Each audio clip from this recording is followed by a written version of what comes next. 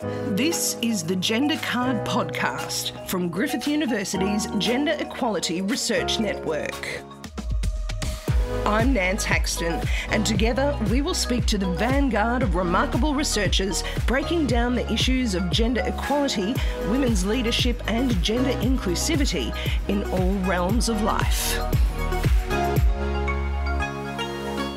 Human trafficking. It's a term we are now familiar with as a present-day form of slavery. But what about orphanage trafficking?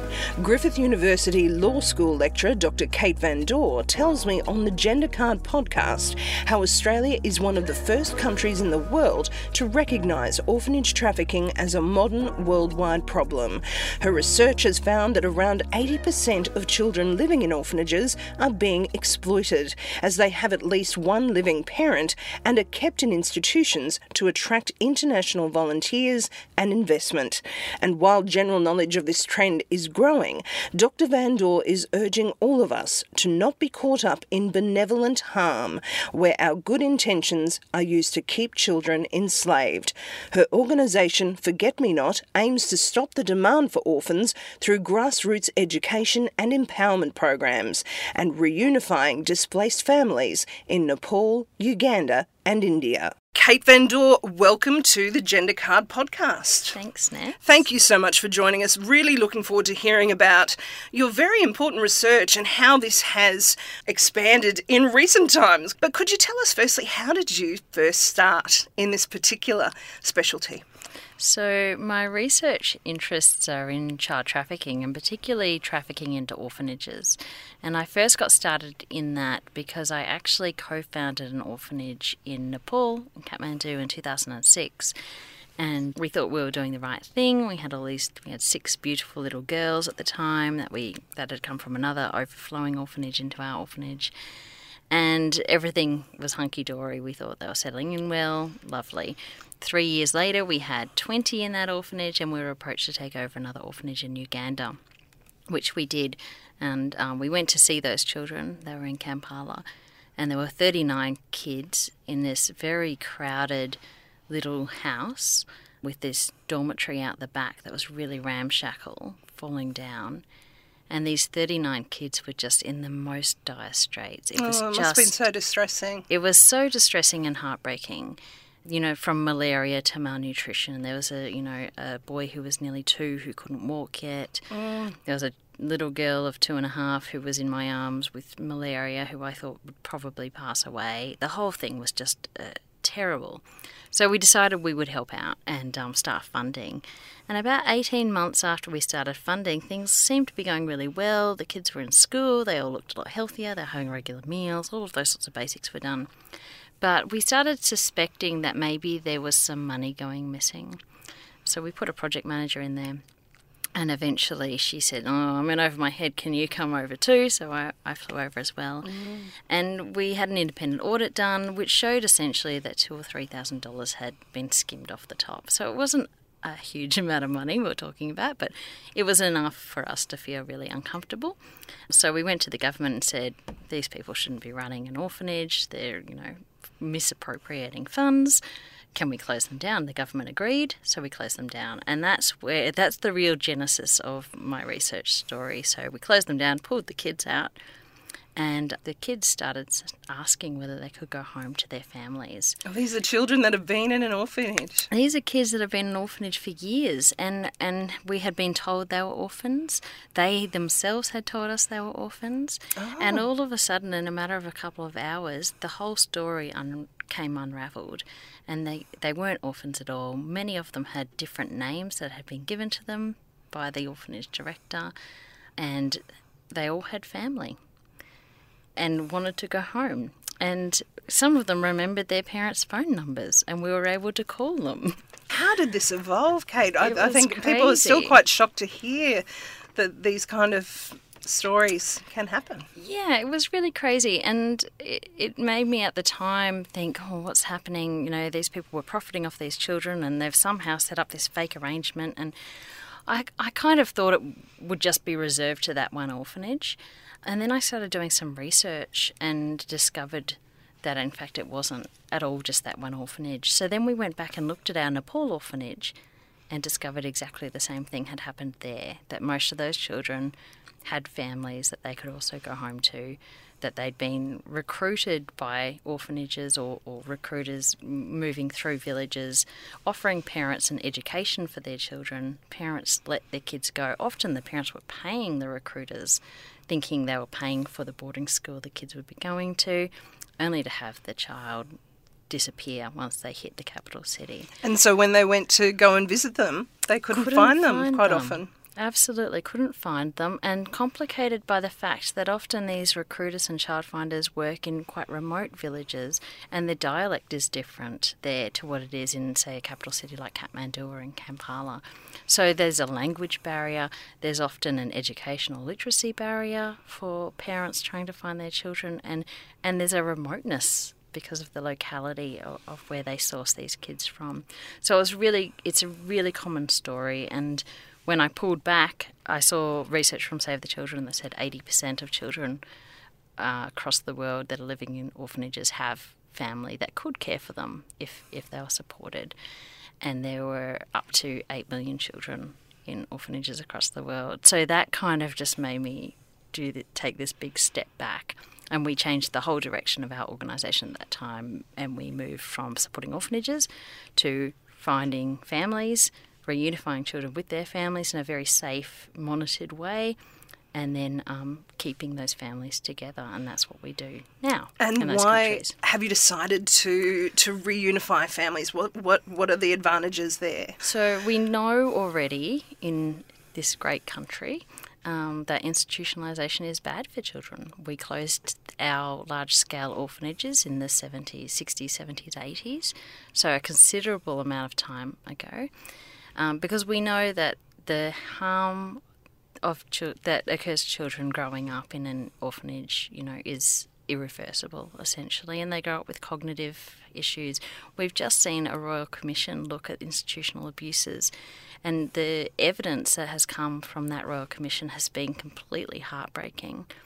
And yet, for some reason, we suspend all of that intense knowledge that we have on one hand when it comes to children in institutions overseas, and we think that because they might be poverty stricken, an orphanage is a better option for them, but the research shows that actually that's not the case. Truly, so you're better off with your family, even if your circumstances are quite challenging, than being in an orphanage. Absolutely, and it costs 6 to 10 times less to keep a child in their family than it does to have them in an orphanage. And to perhaps help them with their education expenses within that environment. Yes, and get the family up and running with income generation and all of those sorts of things. And even if the family isn't capable of ever achieving that, cash transfers until the kids are big enough to get out on their own 2 feet is a better option. Kate, was this a shock to you when you uncovered this? It was a complete shock to me. I freely say I was a bit naive. I had just swallowed the same kind of information that I think most Australians swallow and most people around the world. And when we think about orphanages overseas, we think that it's a good thing. And we celebrate founders of orphanages in this country particularly. We give them all sorts of awards and medals. I was one of those people. I was awarded, and praised, and we really need to challenge those assumptions, I think, because we already have the research and the evidence that shows us what's going on. We just have this cognitive dissonance that when it comes to aid for overseas countries, we think orphanages are a great way to do it, but they're not. So this is not even just limited to Uganda or Nepal. No. This is a worldwide problem? This is a worldwide problem. So I can pretty much name any country that's a low to middle income country that still has institutional care, and I can tell you that this is a problem. Recruitment of children into that care is a problem, and that's where my research nests. So it becomes like a money-making exercise, essentially, exploiting children? Yeah, and look, I think there are some orphanages which are set up explicitly for profit. So they're recruiting kids in because there's not enough orphans to meet the demand for all of the orphanage funding that we want to do and all of the orphanage volunteering that we want to do. And it's a very lucrative business. So that's where this idea of recruiting kids into orphanages to pose as orphans comes from. And that's what my work has been looking at, that recruitment process and what happens to the kids once they're in the orphanages, and making a case that that's a form of child trafficking under international law. What have you found in Australia since you've really brought this to light? I've noticed in the last couple of years particularly. Do we still have a lot of people in Australia wanting to volunteer at orphanages, wanting to support orphanages, or is that knowledge increasing that this may not be a great idea? I think awareness is growing, but I think we still have a long, long way to go. If I could count, I can't even count the number of times people say to me all the time, I have a friend who's heading to an orphanage, can I put them in touch with you to volunteer, or I have a friend who's been funding this orphanage for 20 years, but it's a good one. It is hard. It's hard to challenge people's preconceived notions of what they think, and particularly when people are really attached to the orphanage that they're giving to, it's really difficult. But I think that's one of the important elements of the Forget-Me-Not story, and telling that story and my story, because people get to see that even though you have that great attachment and you're very involved, like no one can be more involved than a co-founder. I mean, that's kind of, next level involvement. It's still possible to reinvent the way you're doing things and to encourage things that are best practice rather than just to keep on doing what we're doing. So tell me a bit about the Forget-Me-Not story. That's what your organisation evolved into when you discovered what was really happening? Yeah, so we'd started as Forget-Me-Not Children's Home in 2005, and now we're Forget-Me-Not Australia. So we've evolved because we no longer operate children's homes, but we work in India, Uganda and Nepal. And we work on a range of prevention programs to stop kids ending up in orphanages to start with. And we work on a range of reunification programs where in Nepal we work with the government to close orphanages and trace and reunify kids with their families. And then we work on a range of family preservation, like keeping families together. And so we try and do all of those things just to kind of help curb this issue. So orphanages are still being established in these countries? Yeah, even though there's moratoriums on orphanages being established in some of these countries, one of the big issues is that most orphanages, if we use Uganda or Nepal as an example, most of those orphanages are privately funded. And when they're privately funded, they register in different ways, so they fly under the radar. And often the funders aren't aware that that's the case. So a common thing to do across the African continent is to register as a community-based organisation, which gives you a not-for-profit stamp, but doesn't actually entitle you to run an orphanage. To do that, you need a separate set of agreements with the government, but many orphanages don't have that, and they operate as a child welfare centre, as a community-based organisation. So they fly under the orphanage radar. They don't show up in any data. And because they're all privately funded, they're not relying on the government for anything. So the money just comes in from outside. Governments can be a bit reticent to do anything about that because they don't want to disturb the outside funding that's coming into the country and the tourism dollar that's associated with that. So there's a massive amount of tourism associated with orphanages. Because quite often volunteers will pay to stay at the orphanage in order to participate and to give their labour, and I think I heard you say as well that a lot of people go as volunteers without really announcing that that's what they are doing. That's a problem as well? Absolutely, it is a problem. So in Australia we've had a high degree of success in talking to companies that offer orphanage volunteering and getting them to withdraw those products from the market in recognition that this is an issue. The issue of trafficking into orphanages is a real problem, but just volunteering in an orphanage is a real problem too, because those kids often don't have secure attachments to primary caregivers. So when you have volunteers walking in and out of their lives every few weeks or even few months, they grow very attached to those volunteers only to have them wrenched away. And that repeated cycle of attachment and abandonment, you can imagine what that does to a child's psyche. And then we often don't see the results of that until a child's in adulthood and then can't form and maintain relationships because of the experience they had as a child. So there's those sorts of harms of volunteering too that don't even play into the profit but play into what's happening to kids. And I suppose it's actually exploiting really the participants, the volunteers, who are young people who want to make positive change, who want to use their hard-earned dollars in a way that contributes to a struggling society, struggling economy. And they don't realise what they're walking into. No, and they really are going with really good intentions. Somewhere recently referred to it as benevolent harm. There's this idea that you have the best of intentions, but ultimately you're not helping, you're harming more than you're helping. And that's the case with orphanage volunteering. And it's something that orphanage volunteers often don't realise themselves. Even reflecting on their experience, often think, oh, but the kids were so loving and they ran up to me and they adored me and, I played these games with them and, I provided all this love to them that they wouldn't have otherwise had.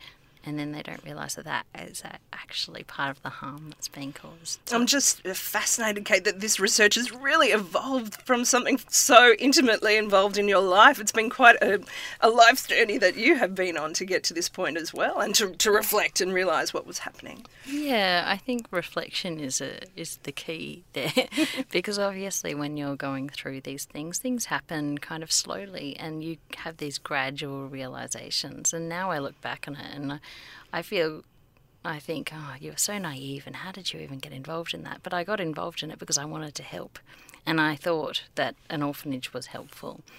So I think the challenging myself through that, challenging myself when we found out what we found out in Uganda, we sought advice from other organisations about what to do because we're just a small organisation. And all of these other organisations said, stop funding and get out. Just get out now. You don't need the bad press. And for us, we'd started because we were in it to help kids. So it didn't seem like a very good option to just stop funding and pretend it wasn't happening.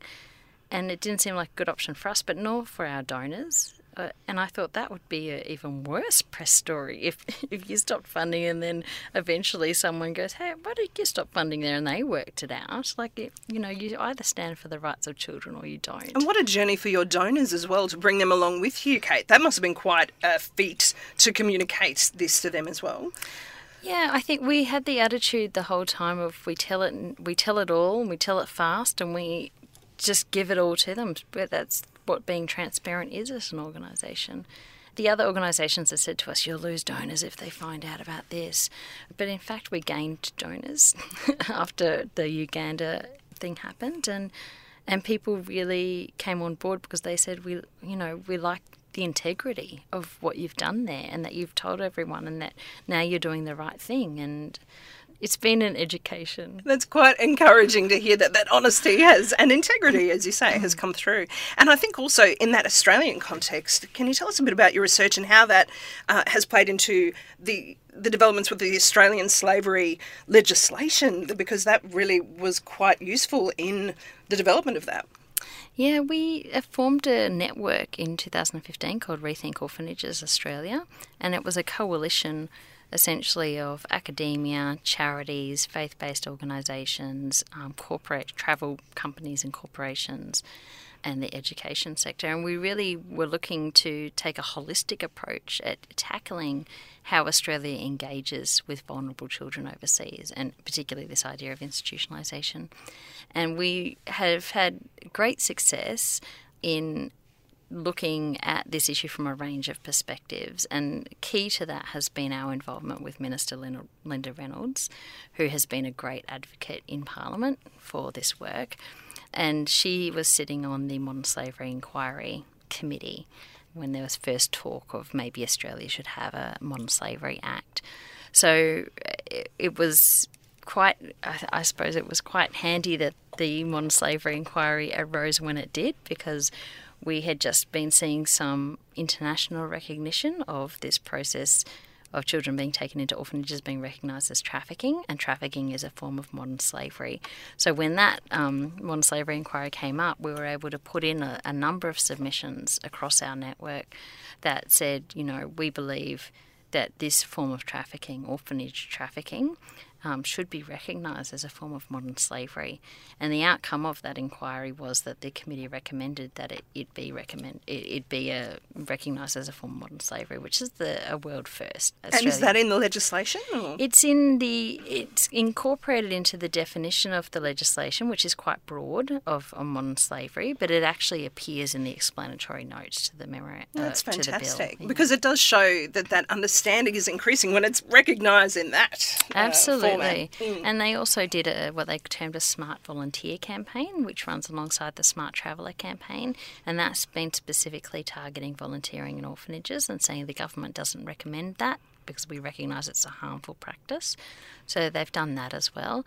And there's all sorts of other things that are happening in the background with charity regulation, education regulation about all school trips that go to orphanages, things like that. So we're working across all of these different sectors to try and iron out all of the little creases that allowed these things to happen to start with. And were you happy with the way the legislation was formulated, or are there improvements there that could be made?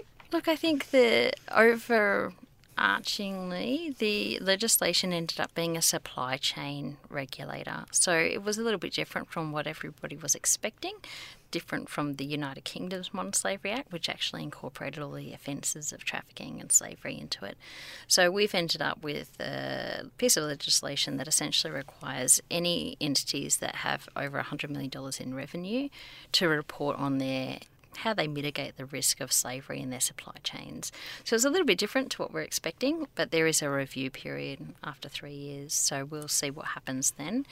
And it does, for the purpose of orphanage trafficking, it does require any travel company or charity or, education facility like a university that currently has orphanage tourism as one of their things that they do to report on how they're mitigating the risk of trafficking in there. It's interesting that these terms are becoming more well known. I think one of the terms that I read from your research was the term paper orphans. Is that correct? Can you explain that for us? What is that? Paper orphans are when children are recruited from a family into an orphanage, and usually for the purpose of exploitation and profit. And exploitation includes all sorts of things like sexual exploitation, bonded labour, slavery-like practices. They're all kind of legal terms that refer back to international treaties that we're a party to. And the paper orphan part comes from the process. So after they're recruited into the orphanage, what usually or often happens is the new documentation is created for them, and it's fake documentation. So they get new death certificates for parents or new birth registrations with new names on them, and this paper trail is created. Gosh, so there's that much detail involved? There is, not in all cases, but in some cases. So we call them paper orphans because they're orphans by virtue of these fake paperwork only. Which would make it harder and harder to reconnect them with their family, I imagine. Absolutely. And sometimes the paperwork holds keys because it's been stamped by particular villages or it's been signed off by particular people. So sometimes there's, traces there, but it is quite difficult. The paper orphans, I think, is just a fascinating term for it because it really does encapsulate the effort that some of these organisations go to hide the children that are in their supposed care. Absolutely, and I think it arises out of our need to see documentation for everything. So, for example, with the original children that were in our Nepal orphanage, I had seen all of their paperwork, but I'm a lawyer. I did all the due diligence. I saw those death certificates. I saw their birth certificates. Oh, for the parents. Yeah. Truly. So, when we were told that they weren't real, it's quite challenging because as a lawyer, you're used to sifting through documents. That's part of the process that you undertake. And then to find out that they weren't even real is challenging. Now, you've just been back to Nepal. Kate, can you tell us, that must have been an incredible journey. You hadn't been there for some time. What's happened to those children that were in your orphanage at that time? So the 20 children that we had originally, they're all young women now. They were all girls, so they're all young women. The youngest is about 15 and the eldest is in her 20s. They were all at home. We traced and reunified all of them. There's 3 older girls who are living in an independent flat that we support, and whilst they go to college and university. but the rest of them are fully supported at home by their parents. And then we get them together once a year so they can see each other. So they're still in touch? They're very much in touch. They still call each other sisters. They were bound together really for 8 years, living together. So they're very, very close. And, they're scattered across Nepal now. So it's important for them to come together, I think. And I hadn't seen them for 5 years, so it was really nice for me to get to see them. Because, part of the challenge was when we found their families and sent them home was, how do we manage the relationships that we have with those children? There's a very small group of us, probably under 10, that had really formed strong bonds with these kids because we came every 6 months and saw them. And we thought, are we supposed to cut off those relationships now? Like, how do we navigate that? And it's been very much a process of let's just see. We took some social work advice at the time that said certainly don't cut off all communication. That wouldn't be a great thing, but be supportive of the families and be supportive of them as people. And so we've encouraged that. So, how has that reunification gone with their families after 8 years, sometimes apart? Yeah, it's tricky because people, you kind of want to think everything's going to be a happily ever after situation.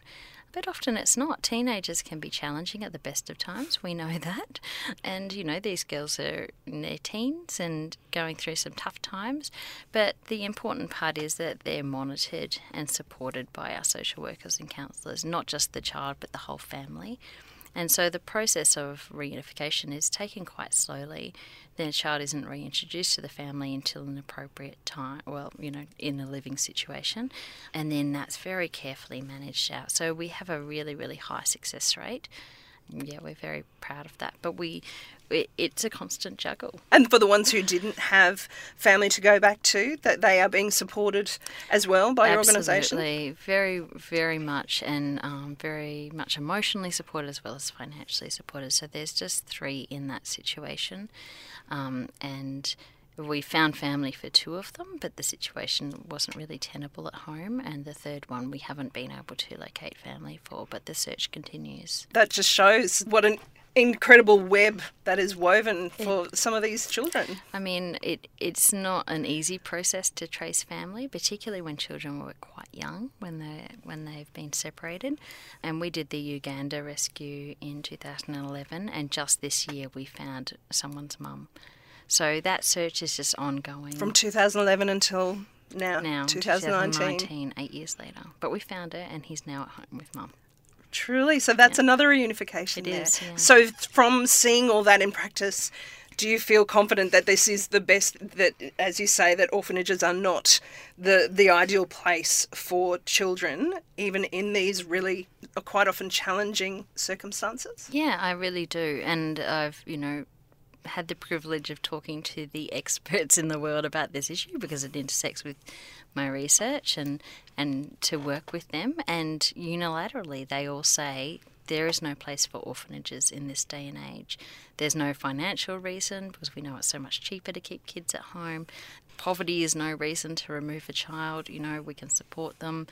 The only reason you would remove a child is an abusive situation or something like, what we see happen in Australia sometimes. But even then, those children shouldn't be in institutional settings. They should be supported in family-like care if possible. So that's all, happening in these low and middle income countries now. Cambodia is closing a whole bunch of their orphanages. Vietnam. Uganda's on the way. Everyone is waking up to deinstitutionalisation, and we're seeing some really high level things come out of places like the United Nations about this issue. So things are really happening top down, and they're happening grassroots up. And we're hoping one day they'll meet in the middle. Must be an exciting time to be a researcher in this field. It is, yeah. It's hard to keep up sometimes. It's changing pretty quickly. Things are happening very quickly, and we've got the Australian Parliament looking at it, the Dutch Parliament looking at it, the United Kingdom. Things are across all these jurisdictions. But then you have someone, say, "Oh, can you talk to my friend? They're going to volunteer at an orphanage next week," and you realise that you're not anywhere near where you need to be. So there's so much work still to do. And so the awareness raising continues now. It does, very much so, and awareness raising at all levels, from community all the way up to government. Going into schools as well? Yes, we're working with the education departments. There's even, we just helped develop a module for schools in Victoria that goes into secondary schools that's taught as an ethics module. So there's all sorts of innovative things happening. It's just a matter of getting the word out there and then people really challenging their own preconceptions about it. Well, that's right, and realising that orphanages perhaps are not the ideal place for children. Absolutely, yeah. If we can challenge that mindset, it's a hearts and minds game, really. I think that benevolent harm was a pretty handy term to keep in mind. Absolutely. When sometimes our best intentions are not the best. Yeah, and look, we've seen that in this country over and over again. So it's something that we should be regularly challenging ourselves with. Kate, thank you so much for joining us on the Gender Card podcast. Thanks for having me, Nads. That was international children's rights lawyer and Griffith Law School lecturer Dr. Kate van Doore speaking to us on the Gender Card podcast. And that's all for this episode of The Gender Card. This podcast was produced for the Gender Equality Research Network by Nance Haxton, with production assistance from Michael Adams. Stay up to date with this Griffith University podcast on SoundCloud. Speak to you again soon.